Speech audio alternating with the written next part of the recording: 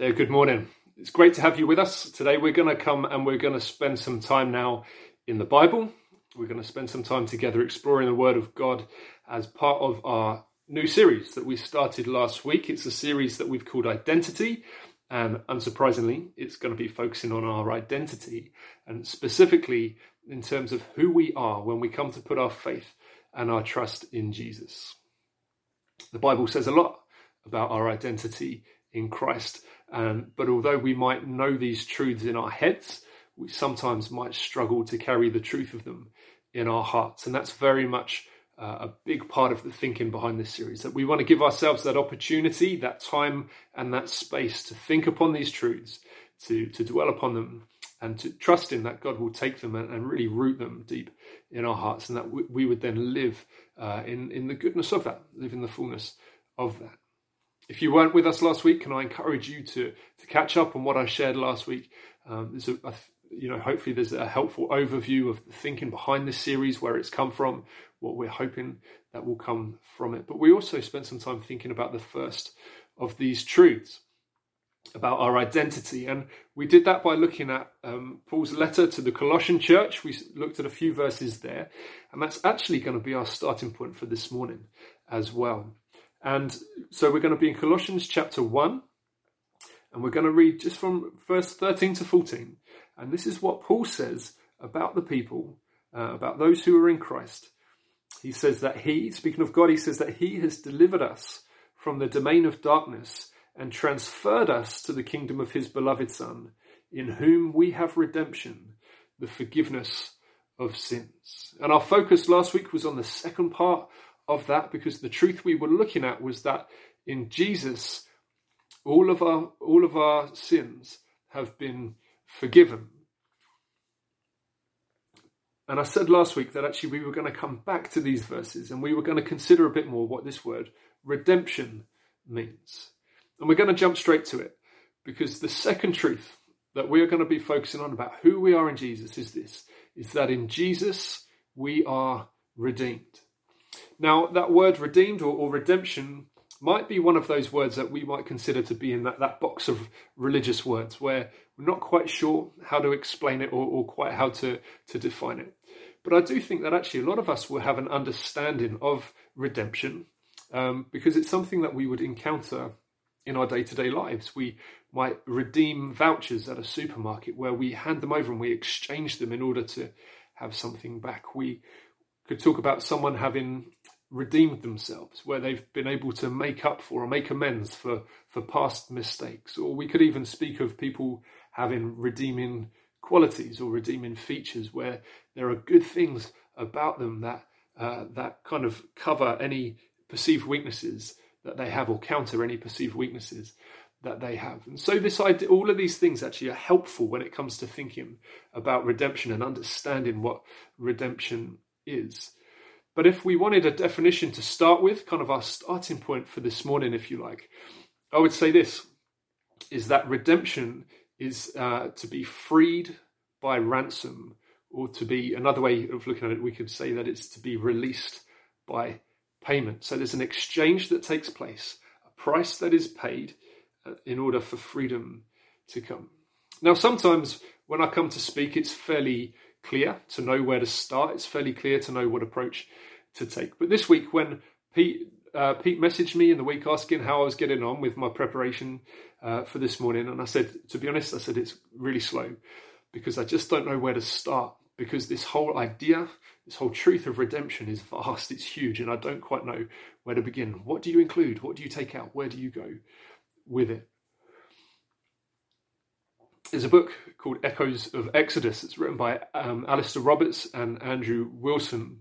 And it's called Echoes of Exodus, but it's also got the subtitle, Tracing Themes of Redemption Through Scripture. And what the book unpacks and what the name would suggest is that actually this whole idea of redemption, this truth of redemption, runs right throughout Scripture. It's not just isolated to what Paul is writing to this particular church at this particular time. It's something that runs right throughout. And their starting point in the book is to see that actually the story of the Exodus is a story of redemption. And this is what Paul would have had in mind. He would have had the Exodus in his mind when he was writing about redemption. And so the plan for this morning is that we're going to think a bit about the Exodus story, and then from that we're going to come back to Paul's words to understand redemption in light of Jesus. And so the Exodus story starts with God's people, the Israelites, in the land of Egypt. They'd gone into Egypt at a time of famine, and when they were there, they'd received care, they were looked after, they had food and shelter and everything that they needed. And as time goes on, they grow in number, they're really prospering, they're thriving as a people. But then a new Pharaoh comes into power, and he's threatened by God's people, he's threatened by the Israelites, and he decides that they're going to put them to work, that they're going to be working for Egypt, they're going to be doing all the work that they need them to do. And gradually, just this level of oppression ramps up until it gets to a point where the Israelites are totally enslaved by the Egyptians. Whatever freedom they had known had been totally taken from them. They were now serving Pharaoh, they were serving the nation of Egypt. And in the midst of that, the people cry out to God, and God hears their cries, and he calls Moses to go to Egypt and to deliver his people, to bring his people out of slavery and into freedom. In Exodus 6 verse 6, God says that he's to go to the people and to say this. He says, "Say therefore to the people of Israel, I am the Lord, and I will bring you out from under the burdens of the Egyptians, and I will deliver you from slavery to them, and I will redeem you with an outstretched arm and with great acts of judgments." And so here we see this promise. God is going to deliver the people out of slavery, and he will redeem them. We see redemption, this idea of redemption coming through at this very early stage. And so Moses goes to Pharaoh. This is a different Pharaoh now, it's the one who had originally enslaved the people, but he goes to Pharaoh and he says, God says you are to let my people go. Pharaoh refuses. And so God turns the Nile to blood. It's the first of the plagues. Moses goes back to Pharaoh. God says, let my people go, and still he refuses. Another plague comes. And this happens until 10 plagues occur, and eventually Pharaoh relents, and he says that the people can go. He gives in. He says, this is enough. This is enough. This is the limit of it. You can go. And so Moses leads the people. It's kind of a brief overview, but Moses leads the people into the wilderness and then onto the promised land. You see, the Israelites were delivered from slavery. They were taken out of slavery, but they were also redeemed. The reason why I say that they were redeemed, this is what God has said would happen, because they have been ransomed from slavery by God himself. They had experienced redemption. But escape from Egypt really is only half the story. We can maybe look at it as the whole story, but it's only part of, maybe half of the story. I wonder what comes to mind when you think of freedom. What does it mean to experience freedom or to be free? I think a way that many of us would think in this day and age, and particularly in the place where we live, is that freedom is about being free from constraint. It's about being free from oppression, not having, just being totally released or taken out from that. It's about what we've been saved from or what we've been freed from. But actually, when we look at the nation of Israel, as we look at God's people, what we see is that they weren't only saved from something, they were also saved for something. And this is really important for us to understand when we're thinking about redemption. They had freedom from serving Pharaoh and now also experienced freedom to serve God. They had freedom from serving the old master, but also freedom to serve the new master. And this is really what in the book Echoes of Exodus, this is a point that they really take hold of and really stress, is that throughout the scriptures there is more emphasis on freedom for as opposed to freedom from. They say this in the book, they say that it's easy for us to forget that in an age where freedom is understood as merely being freedom from, whether from oppression, from constraint or whatever, this aspect of liberation, as wonderful as it is is only half the deal. In the scriptures, more emphasis is placed on the freedom for worship, for flourishing, for growth in obedience and joy and glory. Human beings are not designed to be free from all constraint, slaves to nothing but our own passions, triumphantly enthroned as our own masters, even our own gods, because everybody serves somebody. So the point of the Exodus is not just for Israel to find deliverance from serving the old master, it is for them to find delight in serving the new one. So they've been freed from something, but also freed for something. And if we fast forward the Exodus story, we find God giving the 10 Commandments to Moses to be delivered to the people. This is the plan of what life lived for God looks like. This is kind of the framework within which you are to live lives that would be pleasing to God.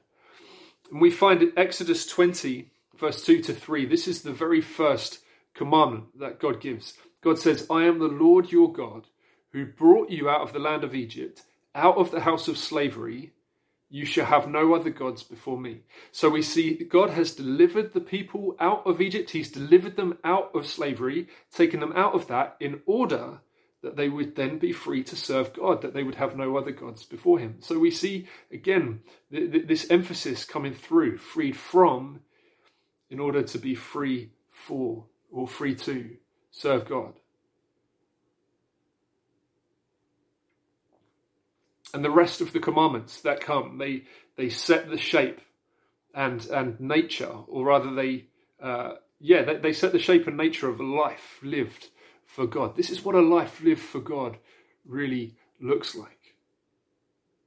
So the people of Israel were free to serve God. They were free to live for God. Yet it took 40 years of wandering until they reached the promised land.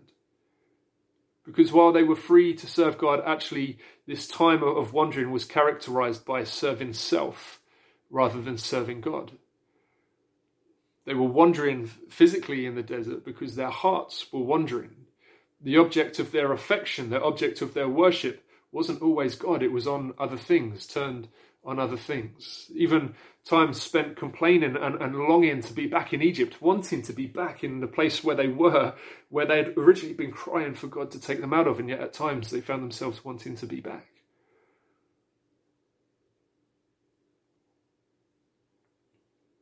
And again, kind of coming out of the echoes of Exodus book, they make this point that while the Israelites were free in terms of they had been physically, bodily brought out of slavery, the truth is that true slavery is captivity of the soul, not just of the body. And with that, at this point, we'll head back to the truth that Paul shared with the Colossian church. Let's read it again. He has delivered us from the domain of darkness and transferred us to the kingdom of his beloved Son, in whom we have redemption, the forgiveness of sins. And we focused last week on this whole thing of forgiveness of sins, of what it is that Jesus came to do, why he came, how he accomplished forgiveness of sins, and what that means for us now. And we saw that Jesus, through the cross, has made a way in which our sins can be forgiven, and we can know forgiveness of sins. But in Matthew 20:28, Jesus said this of himself. He said that he came not to be served, but to serve, and to give his life as a ransom for many. We've got that word ransom coming back up again. So we hear that, we should be thinking redemption. This is a redemption story, what Jesus has done. You see, on the cross, Jesus paid the price owed by us. And in doing so, he offers redemption to all those who trust him and live with him as king of their lives. God delivered Israel out of Egypt and into the promised land. But Paul tells us that in Jesus, we've been delivered from where we once dwelt. We've been delivered from that place, out of that old kingdom. And we've been delivered, we've been transferred, we've been moved into his kingdom. We've been transferred from one kingdom to another. Where we once used to live is not where we live anymore. We're residents of a new place, of a new kingdom, which means we have a new king who we are now free to serve. Paul also wrote a letter to a church in Rome, and in there he illustrates the same point, but he does it this time by describing us as slaves transferred from one master to another. Now, this concept of slavery would have been not an alien concept to the church in Rome. You know, it's very much a part of slavery was very much a part of the culture of the time in which they lived. So they would have understood what Paul was talking about, and they also would have understood redemption, in as much that a slave could be redeemed by someone paying for them to be free. So they would have really understood this illustration, this language that Paul was using. But we've also, remember, we've got the Exodus in view again. As God's people were brought out of slavery, delivered out of slavery. And so Paul picks up on this picture. He says this in chapter 6 and verse 15. He says, "What then? Are we to sin because we are not under law but under grace? By no means. Do you not know that if you present yourselves to anyone as obedient slaves, you are slaves of the one whom you obey, either of sin, which leads to death, or of obedience, which leads to righteousness? But thanks be to God, that you who were once slaves of sin have become obedient from the heart to the standard of teaching to which you were committed, and having been set free from sin have become slaves of righteousness. I'm speaking in human terms because of your natural limitations. For just as you once presented your members as slaves to impurity and to lawlessness, leading to more lawlessness, so now present your members as slaves to righteousness, leading to sanctification.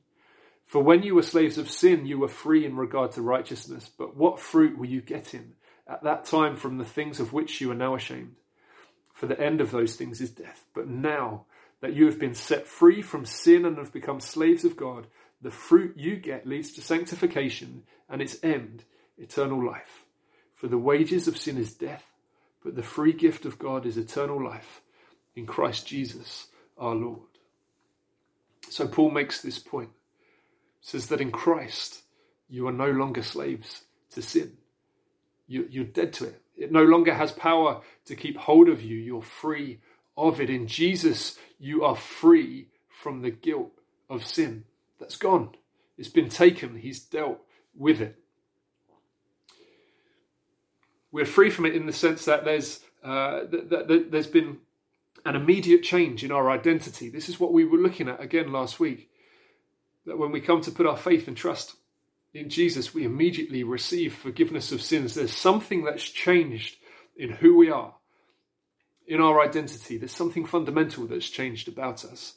And this is what Paul is saying again here. There's something that's changed in terms of your identity. You're free from sin, and you're free from sin now. You're no longer a slave to that way of thinking. You're no longer a slave to that way of living, to that way of behaving. Your identity has changed. Your nature has changed. So we're free from it in the sense of that initial freedom, but we've also been freed from a sinful way of life. So we're freed from the guilt of it, but we're also freed from a sinful way of life. So we've got that initial releasing. You're no longer a slave to sin. You've been released from it. It's something that happens initially and immediately, but there's also ongoing freedom that is to be lived out as well. We're no longer slaves to sin, but instead you're slaves to righteousness. Now that might not seem or sound like freedom to us. Hang on a minute. You're saying that we're no longer slaves. We've been freed from slavery, but now you're saying I'm a slave to something else. You might think that doesn't sound like freedom because we're still talking about being a slave to something. That doesn't sound like freedom. Jesus said this in John 8:34-35. Jesus said, "Truly, truly, I say to you that everyone who practices sin is a slave to sin.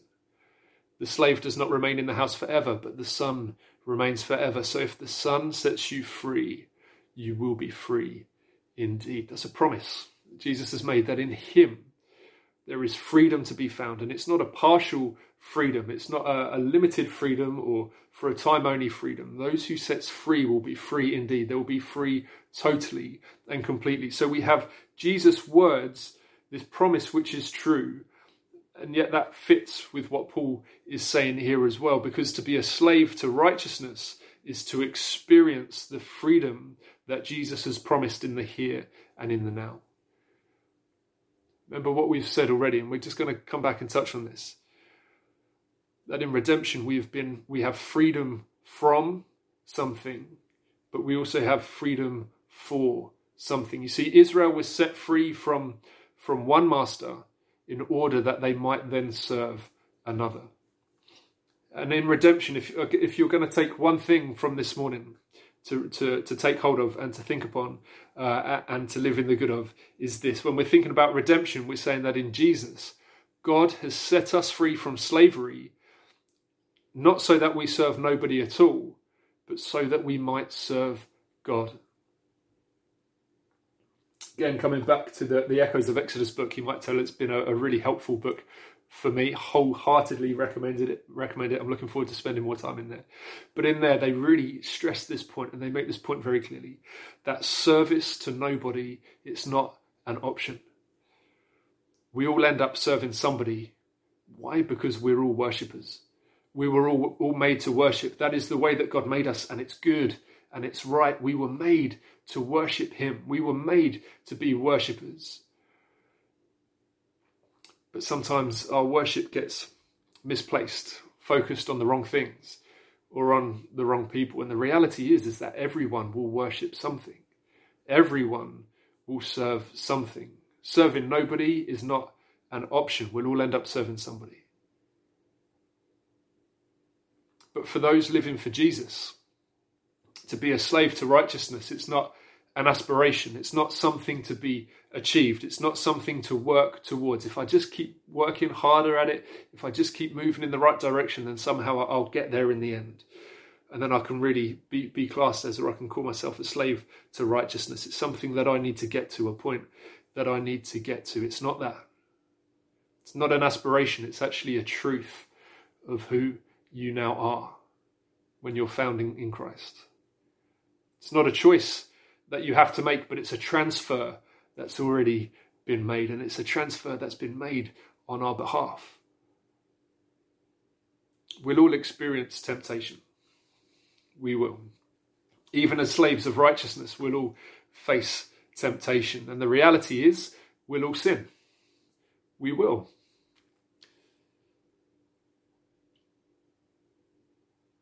But we can now be ruthless with it. Our nature has changed. We're not owned by sin anymore. We're not powerless to sin anymore.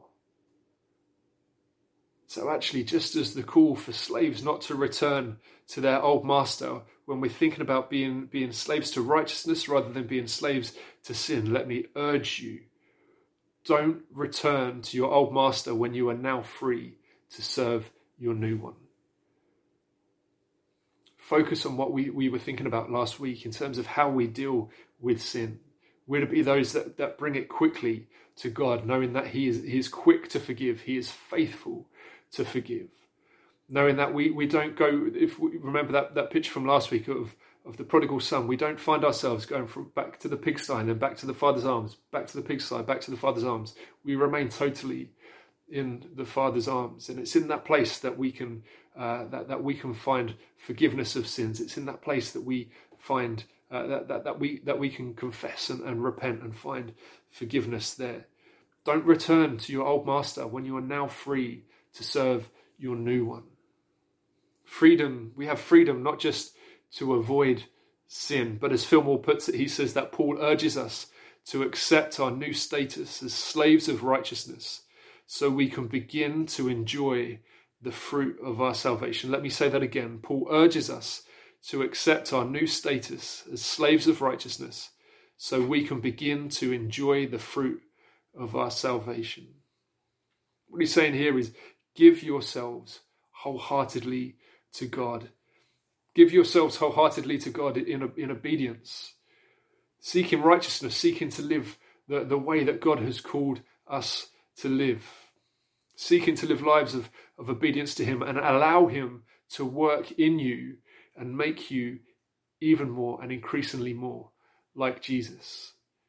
Give yourself wholeheartedly to God. Give yourself wholeheartedly to the work of the kingdom and see what God will do in you. Don't give yourselves back to the old master. Give yourselves wholeheartedly to serving God. Just very quickly, I want to say, last week when we were thinking about the need for forgiveness of sins, we were saying that all of us have sinned and the wages of sin is death. We've just read that in those verses in Romans. It says that the wages of sin is death. Essentially, that's what sin earns you. That is the price that is to be paid. That is what you have earned through it. But in contrast, eternal life is not earned by our righteousness. It's not a pay packet that we receive for having lived well enough, or having done a good enough job, or having stayed close enough to God, or having lived a righteous enough life. It's not, eternal life isn't something to be received when we've reached a certain level or a certain point where we can cash in our righteousness for eternal life. No. Eternal life is a free gift of God. It's not something that we've earned. Actually, it's the complete opposite of that. It's the opposite of what we deserve. And it's from that place where in Christ we've been given the free gift of eternal life. It's from that place where actually we are now free to live for him. We are now free to live as slaves, not to sin, but as slaves to righteousness, where we can be ruthless with sin, where we can declare that it has no power or no hold over us, but where we know that actually in those moments where we do sin, we can come straight back to God and we can confess it before him and we can receive forgiveness. But we want to be those who give ourselves wholeheartedly to God in obedience.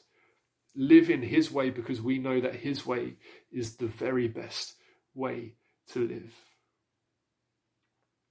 There's much more that I could say. I need to draw it to a close now. I feel like I've barely skimmed the surface of this, and it may well have raised questions for you. I'd be so happy to chat with you if you want to talk about any of this more, or maybe you want some prayer about anything that I've shared today. Please do get in touch with me or your growth group leader or whoever it may be. If you're watching this today and you're not you haven't been to our church, or you know that you're someone who you've not made that decision yet, you've not made that commitment to live with Jesus as King of your life, you might find actually you've got questions coming out of what I've shared and you want to talk about it more. Can I encourage you, as I did last week, speak with someone that you know that is following Jesus? Or by all means, please do get in touch with us. We would love to have a chance to talk with you. Reach out to us through our Contact Us page. We'll get back to you. If you're watching this on YouTube, now watching it as we're on the premiere, put something in the chat box. Just let us know that you want to have a chat with someone and talk things through, and we'll find a way of connecting with you. But today would be a great day to do that. But I just want to say this in closing.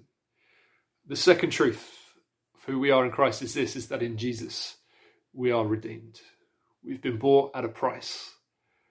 In him we have freedom from sin, but also freedom for worship, for flourishing, for growth in obedience and joy and glory.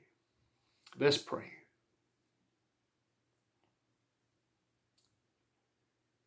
Heavenly Father, we thank you that redemption is very much on your heart. Lord, we see it throughout history. We see it throughout Scripture. We see it in the Exodus story and right the way through, as that is a foreshadowing of what was to come in Jesus. We thank you that you are a God who redeems, and we thank you that you've made a way through Jesus, that we can know forgiveness of sins, but we can know redemption, that we can know that we've been freed from an old way of living, from the old kingdom, that old place which we once lived, and that you've delivered us into a new kingdom, freedom from sin, but also freedom to live for you. We say, Holy Spirit, would you help us to live lives of obedience to you. Help us to live lives of righteousness, Lord Jesus, where we are living within the very best that you have for us. Help us to do that. Holy Spirit, we recognize our need for your help to be able to do that. We just ask you afresh today, would you help us to live as slaves of righteousness in the absolute freedom that Jesus has won for us? And we ask this in Jesus' name. Amen.